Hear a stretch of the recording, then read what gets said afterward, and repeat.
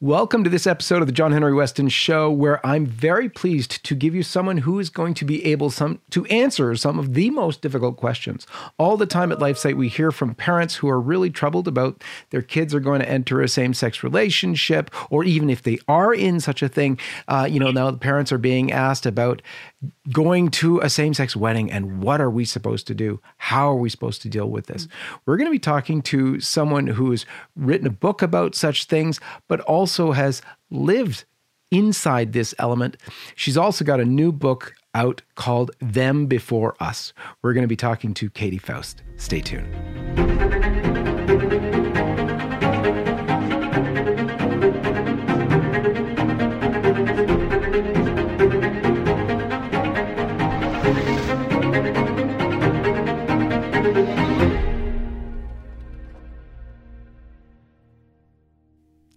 Let's begin as we always do with the sign of the cross. In the name of the Father, and of the Son, and of the Holy Ghost. Amen. Katie Faust, welcome to the program. Thanks for having me, John Henry. I'm so glad to be here. Very good to have you. Tell, for those of our viewers who might not know you so far, tell us a little about your background and why you came into this field, which is so fraught with trouble and questions and accusations and all sorts of things. Please tell us how you got here. Well, I kind of like to say that the other side radicalized me, honestly. I think I'm like a lot of your viewers where I just wanted to live my life. I wanted to keep my friends. You know, my husband's a pastor at a Baptist church. I was ministering to my people. I was raising my kids, my 4 kids. And but the other side, really on the topic right around the gay marriage debate in 2012, when it really started to heat up, what I heard the other side saying is kids don't need moms and dads. And they also said, if you disagree with us about gay marriage, that means you hate gay people. And I thought, okay, first of all, lie and lie, because I had been working with kids for a couple of decades. And some of the deepest wounds that kids have and experience is when they have lost their mother or father. And it doesn't matter how. It doesn't matter if their parent died or if they lost them through divorce. Or now, I'm acquainted with so many kids who are created through sperm and egg donation who experience profound loss because they have been intentionally separated from a mother or father. So I was like, kids don't care if they're being raised by 2 men or 2 women. What you're saying is they've lost their mother or father, and that's never a small thing for kids. Number 2, this idea that if you support traditional marriage, you hate gay people is ridiculous. My parents were married until I was 10. They divorced. My dad dated and remarried. My mom repartnered with a woman, and they've been together for more than 30 years. I love them. I love my mom. I love her partner. I don't consider her partner my mother, but I consider her partner my friend. So this idea that animus or phobia or hatred or intolerance towards gays was motivating traditional marriage supporters, I just thought, well, this is insane. And so that was kind of my breaking point where I thought, I need to start speaking up, especially when it comes to this lie that children don't need mothers and fathers. So that's kind of how I got into this business, this friend losing discussion. An incredible background. But also you are sort of a living, breathing example of the lie that's being told. And it's being told big time about those who defend traditional marriage, those who, which is very much close to your heart, defend the rights of children to have a mother and a father.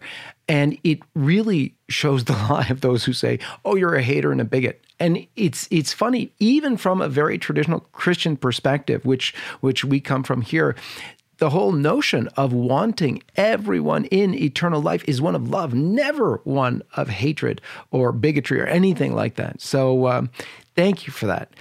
And I think, let me just frame it even a little further. The reason why it's never motivated by hate is because we're always for something, right? We are for people being in a relationship with God. We are against certain ideas and certain behaviors. The same is true in the marriage and family debate. We are not against gays. We are not against people who are in struggling marriages or who are infertile or who are divorced or single mothers by choice. We're not against them. We are for children. We are for children's rights to be protected and respected. And that means we must be against certain ideas and certain behaviors and certain adult choices. But it's not because we're against those adults. It's because we are for children.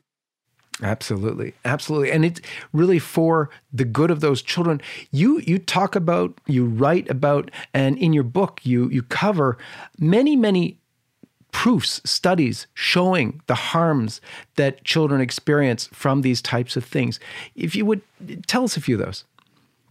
Yeah, kind of the overall theme is, well, one of them is modern family is really just code for child loss. If you hear the term modern family, it really means the kid had to lose something to be in that family.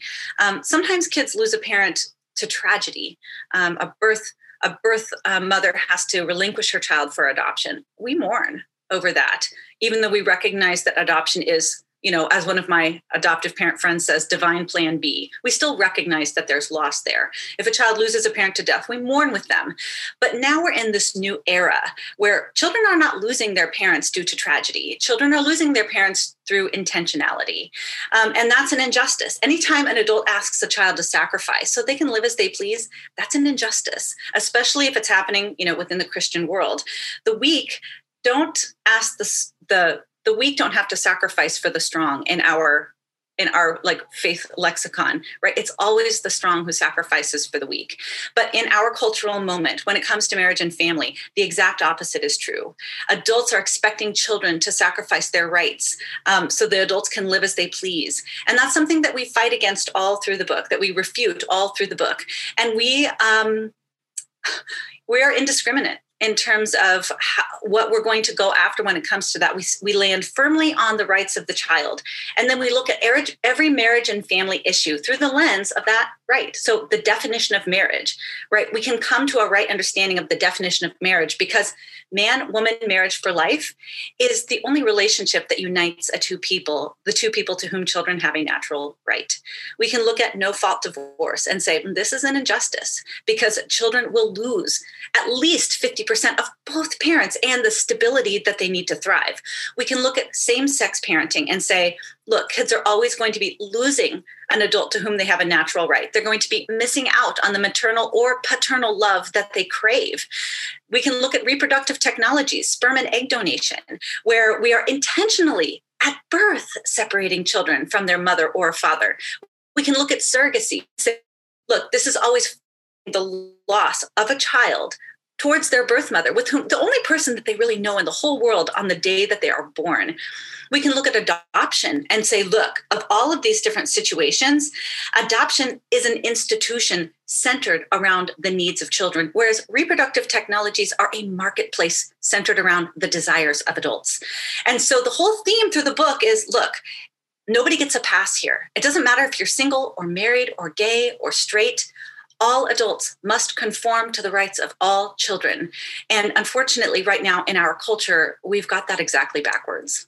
Absolutely. What an incredible lens to view all of these problems that seem so, momentous in people's lives. And yet focusing on them this way is an incredible lens to see the truth for what it is, but also a challenge because these are not easy things. You're asking people to live virtuous lives, what used to be called virtuous lives, which take sacrifice, as you said.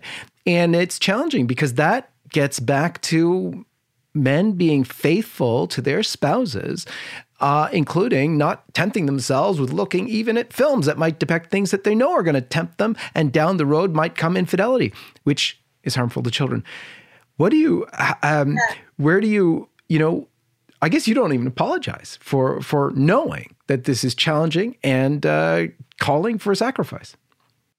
Well, you call it living a virtuous life. Throughout every chapter of the book, we call it doing hard things. That is the only way this gets turned around. And that is that adults need to do hard things in every single situation. Because when adults don't, what they're really saying is, I don't want to do the hard thing. Here, kid, you do it instead. Right? Like my husband is a pastor. We spend a fair amount of time doing marriage for couples that are struggling. I'm not going to diminish the challenges that married couples face. You mentioned a couple of them. There's endless reasons that couples struggle. But when we don't insist that the adults do the hard work, what we're really saying to them, if they say, you know what, I just can't do this anymore. I'm just so frustrated with the financial situation, or, he doesn't communicate with me the way that I want. when adults in the situation of a married couple refuse to do the hard work, really what they're saying is, hey, kids, this cross is just too heavy for me. Here, you take it instead. And that is what we find in every single marriage and family issue. Somebody that experiences same-sex attraction, who desperately wants to be a parent, who probably would be an incredible mother or father. If they were to form their family around their emotional and romantic inclinations rather than around a child's right to their mother and father, they're forcing the child to sacrifice for the sake of the adults rather than doing the hard thing and forcing their desires to conform to the child's rights. It's the same thing with couples who struggle with infertility, which is a crushing load. You know, for my friends who have struggled with infertility, they'll say, this is like having your heart broken month after month after month. But we as adults must address those devastating questions of infertility in ways that do not infringe on children's right to life or right to their mother and father. So there's nobody that gets a pass in the children's rights world. At some point, almost all of us are going to have to sacrifice our own desires to protect the rights of children. And that's just something that is pretty absent from the culture today. Yeah, absolutely. Well, even though in the culture today, there are some areas people are willing to sacrifice for. There's all sorts of programs to body build and take on a special diet so you can look really super. And that's hard to stop, drug abuse and drinking or something.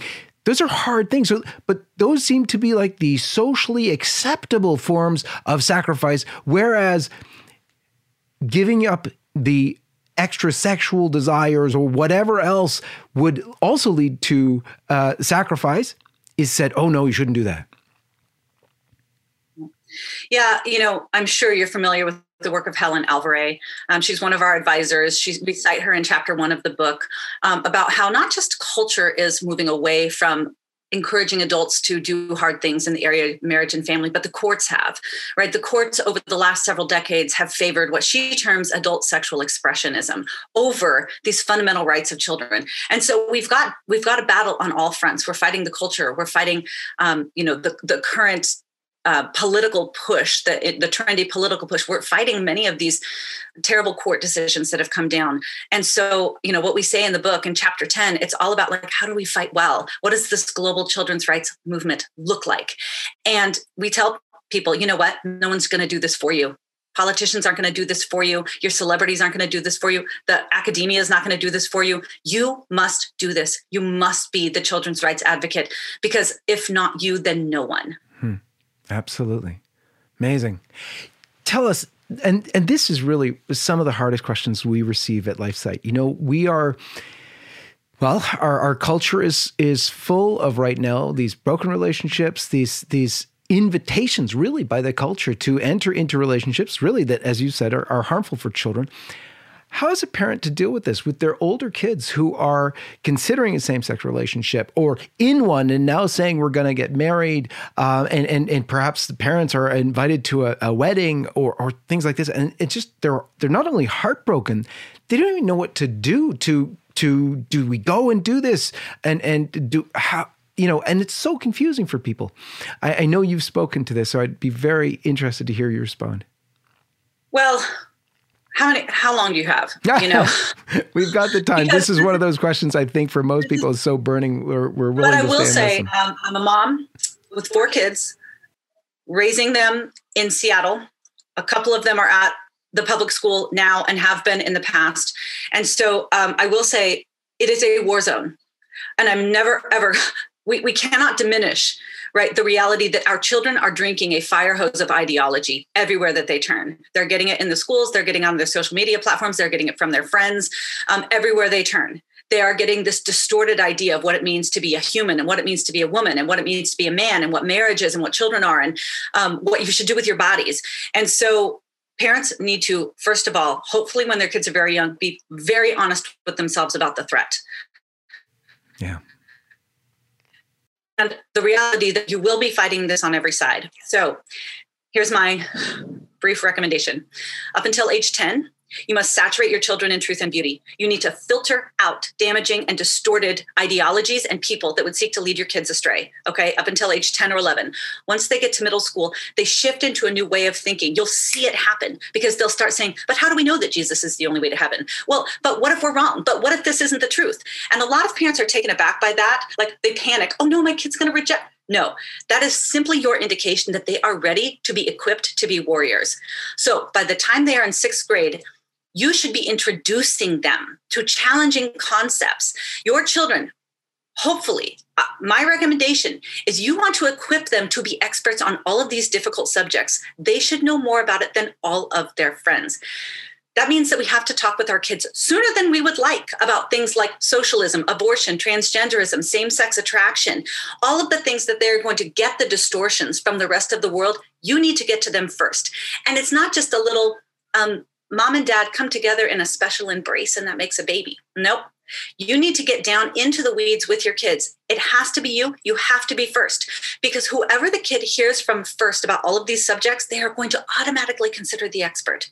So if the first time your kid sees porn is when his friend in 6th grade puts the cell phone in his face and says, look at this, who do you think the kid's going to go back to when he wants to know more information about porn?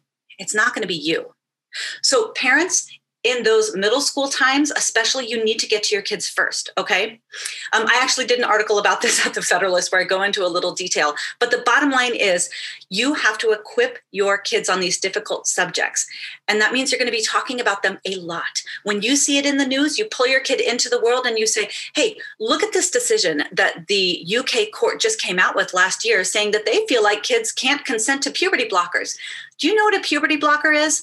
Why do you think kids can't understand the implications of that, right? And it's very much a Deuteronomy chapter 6 kind of thing, right? You talk about this as you walk along the road, when you sit down at a meal, when you lay down at night. You are bringing these questions and answers into every aspect of life. It's not we're going to go over this book this week and then you never talk about it again. You've got to instill these principles into your kids. You need to show them how it applies to real life, because I guarantee you they are getting it everywhere else. And if you don't talk to your kids about this, the world is happy to do it for you. Wow. That is awesome. I know. And so true. How much time do you have? No, and we didn't answer the same-sex wedding question. We can talk about that too. Please do, because that's one of those burning questions. But what you've just said is such an eye-opener. I want to make sure, just before we get to that, people know where to find you. People know where to find your book, your other book, and where to find your site. If you can mention that first, and then we'll go into that second question. Yeah, so I run thembeforeus.com, which is the only organization solely devoted to defending children's rights on this side of the womb. I love my pro-life friends. I love the fight against abortion. I'm so grateful for the hundreds of organizations that are doing this. And now it's time to take that mentality into the marriage and family debate and defend children's rights now and here on this side of the womb. I wrote a book called Them Before Us that is coming out in, like 2 weeks from now, with my co-author, Stacey Manning. You can find that on Amazon, Barnes & Noble. Christian Books has it on discount right now. So if you need to avoid the Amazon pipeline, there's a great place to buy it. I'm on Twitter and Facebook, but, I don't have a huge, heavy presence. I'm really just an ordinary mom, probably just like you. But that's kind of what we've got right now, is we've got a lot of ordinary people who are willing to do the extraordinary things that the big people that we're electing to do, or the social influencers, that it's just too expensive for them to do, because this is hard, right? You choose to speak out on this, you're going to lose some friends. And that's pretty painful for most of us. Like I'm more of a grace giver than a truth teller naturally. And so it's hard for me to speak up on this, because I don't want the rift and I don't want the conflict in my relationships, but kids are worth it. So we need to. Absolutely. And if this is your hard, oh boy, you've been gifted in a huge way by the Holy Spirit. So let's get to that really hard one with same-sex relationships and your kids. And what do you do when you're invited to a wedding and so on? How do you speak to them in a way that they can hear you and still hear your love? Good. Let's start with high schoolers, okay? Because my kids are in high school. They have a lot of friends who are identifying as bi or trans or bi-curious or queer or whatever. So first of all, with your high schoolers, you want to get down and first of all, you want to be the person that they are talking to. So with high schoolers, rule number 1, don't flip out. Okay. When they say to you, hey, I kind of think that I'm bi, or I feel like I might be a boy trapped in a girl's body, your heart might think, what the? Your face needs to say, thanks for telling me. Like, can you explain it to me a little bit more? I'd love to just hear more of why you're coming to those conclusions. Okay. And so you are going to either be able to reaffirm to your kid in your response whether or not you are the best person to talk to or the worst person to talk to. Now, I would recommend you, parent, becoming an expert on this. I'm going to shift really quickly and talk about Canavox. Canavox, Canavox. It is the best place for parents, moms, dads to get equipped on all of these difficult topics so you are ready for those conversations. Canavox.com. Let's talk about the people with adult children who are in same-sex relationships, who have invited them to a same-sex wedding. At Canavox, I help them with some videos called Dear Katie. You can find that at the Canavox website. And we have a video specifically on this. Here is the kind of SparkNotes version. Your daughter, who is in a same-sex relationship, is precious. You love her. There is no reason, there is no need, and you should not cut her out of your life, right? Actually, I would say you should be the most faithful and the most devoted to her of anybody that she knows. I hope that my mom and her partner think of me that way. I hope that when they think about the top people that love them, I make like the top two. I hope that that's what they think about me. So you should be hosting your daughter's birthday party. You should be having her and probably her partner over for brunch. But there are a few places where that is going to cross a line into your conscience. And I would say the same-sex marriage is probably it. Because what really is a wedding, right? What is that? It's not, hey, we're celebrating her and her tennis partner's victory. You are celebrating the sexual union of two women. And you can look at that from the perspective of natural law and public policy and say, that is not what marriage is for. But my guess is many of your viewers also are going to have a conflict with that on a faith level. And so you cannot violate your conscience. And that's really painful. Because we all know that the world is telling that daughter that this is who she is, that if people do not accept not just her feelings of same-sex attraction and recognize that as a reality, but also validate and encourage and endorse all of her same-sex behavior and choices, that they are rejecting that woman herself. And so that is a very difficult situation, and one that I think requires a lot of contemplation and prayer, but ultimately, what you're doing when you attend a same-sex wedding is you are validating a same-sex sexual union. And for many Christians and Catholics, and even those who are basing their arguments on natural law, that would be one of the few activities that you would say, that's not something I can participate in.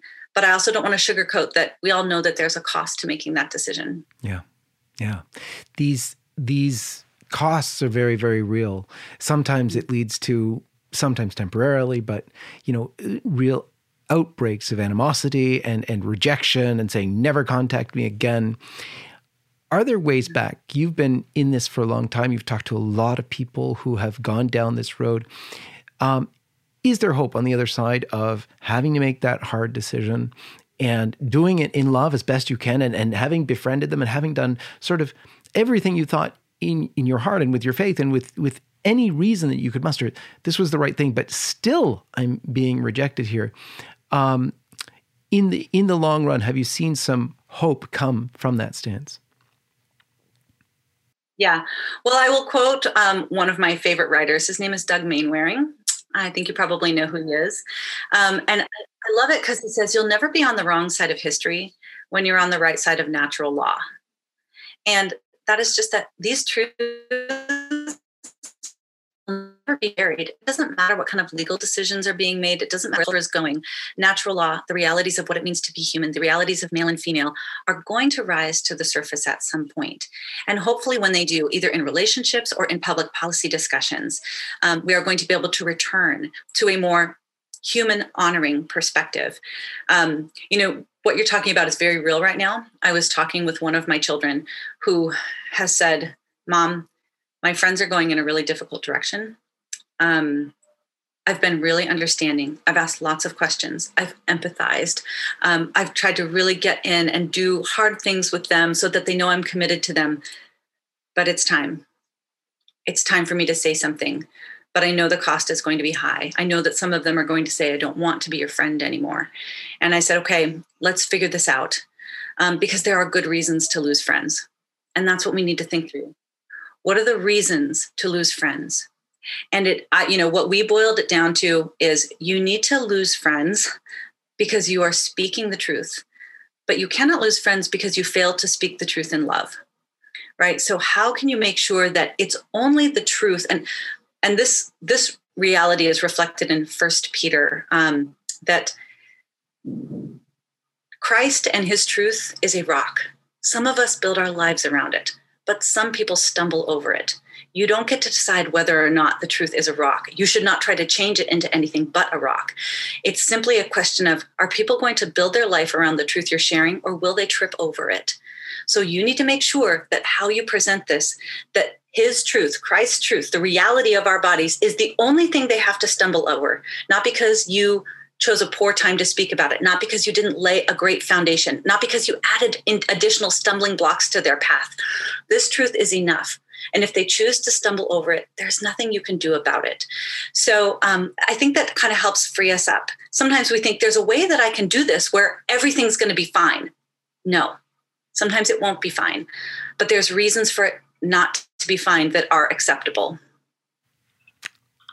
Wow. Amen. Katie Faust, that is just amazing. I want to thank you so much for being with us on the John Henry Weston Show. And I'm going to encourage, please, all of our viewers, please go check out Katie's website, thembeforeus.com, and you'll be able to reach her there and all of her amazing offerings. Many thanks again, Katie. Thanks for having me. And God bless all of you. We'll see you next time on the John Henry Weston Show. Hi, this is John Henry Weston, the co-founder and editor-in-chief of LifeSite News. I'm coming to you today because we want to be sure that we're communicating clearly with you, our loyal followers. Things are really heating up, as I'm sure you can see. Christians, conservative truth tellers are being targeted, are being banned from social media platforms like Facebook, Twitter, YouTube, and Instagram at an alarmingly fast rate. They are attempting to suppress any narrative that does not fit that of the mainstream media. We knew this day would come. We have been warning everyone who would listen and attempting to build up alternative platforms to continue to reach you. We have established ourselves on all sorts of platforms I'm going to explain in a minute, but the most important thing to do is come direct to lifesitenews.com, because there we will always be. But we've also established ourselves on platforms like Parler and MeWe, and our videos can be found on Rumble as well. We would love to see each of you on those platforms too, as they are not censoring or suppressing the truth that we are sharing every single day. More than these alternative social media platforms, we highly encourage you to subscribe to our email newsletter. We have really built up a large list of loyal readers on our email marketing platform. And we have prepared several backup plans for, well, I want to say if, but it's really when, we are removed from our current platform as well. Additionally, I really encourage you, as I said before, to make it a regular habit to go directly to lifesitenews.com. Make it your homepage. While all of these different platforms are an excellent way to curate your news, going directly to our website means that you will never encounter any censorship or sudden loss of LifeSite News reporting. Here's the thing. We will never stop sharing the truth. We founded this organization with the mission to be the life, family, and culture source for men and women who seek to know the truth. We have established a track record of honest reports, and this will never stop, even with censorship happening around the globe. Again, I'm encouraging you to join us on Parler, MeWe, Rumble, and on our email list. You can find all the direct links in the description of this video. May God bless you and keep you, and we are so thankful that you've chosen to follow and support LifeSite News. I'm John Henry Weston, co-founder and editor-in-chief of LifeSite News.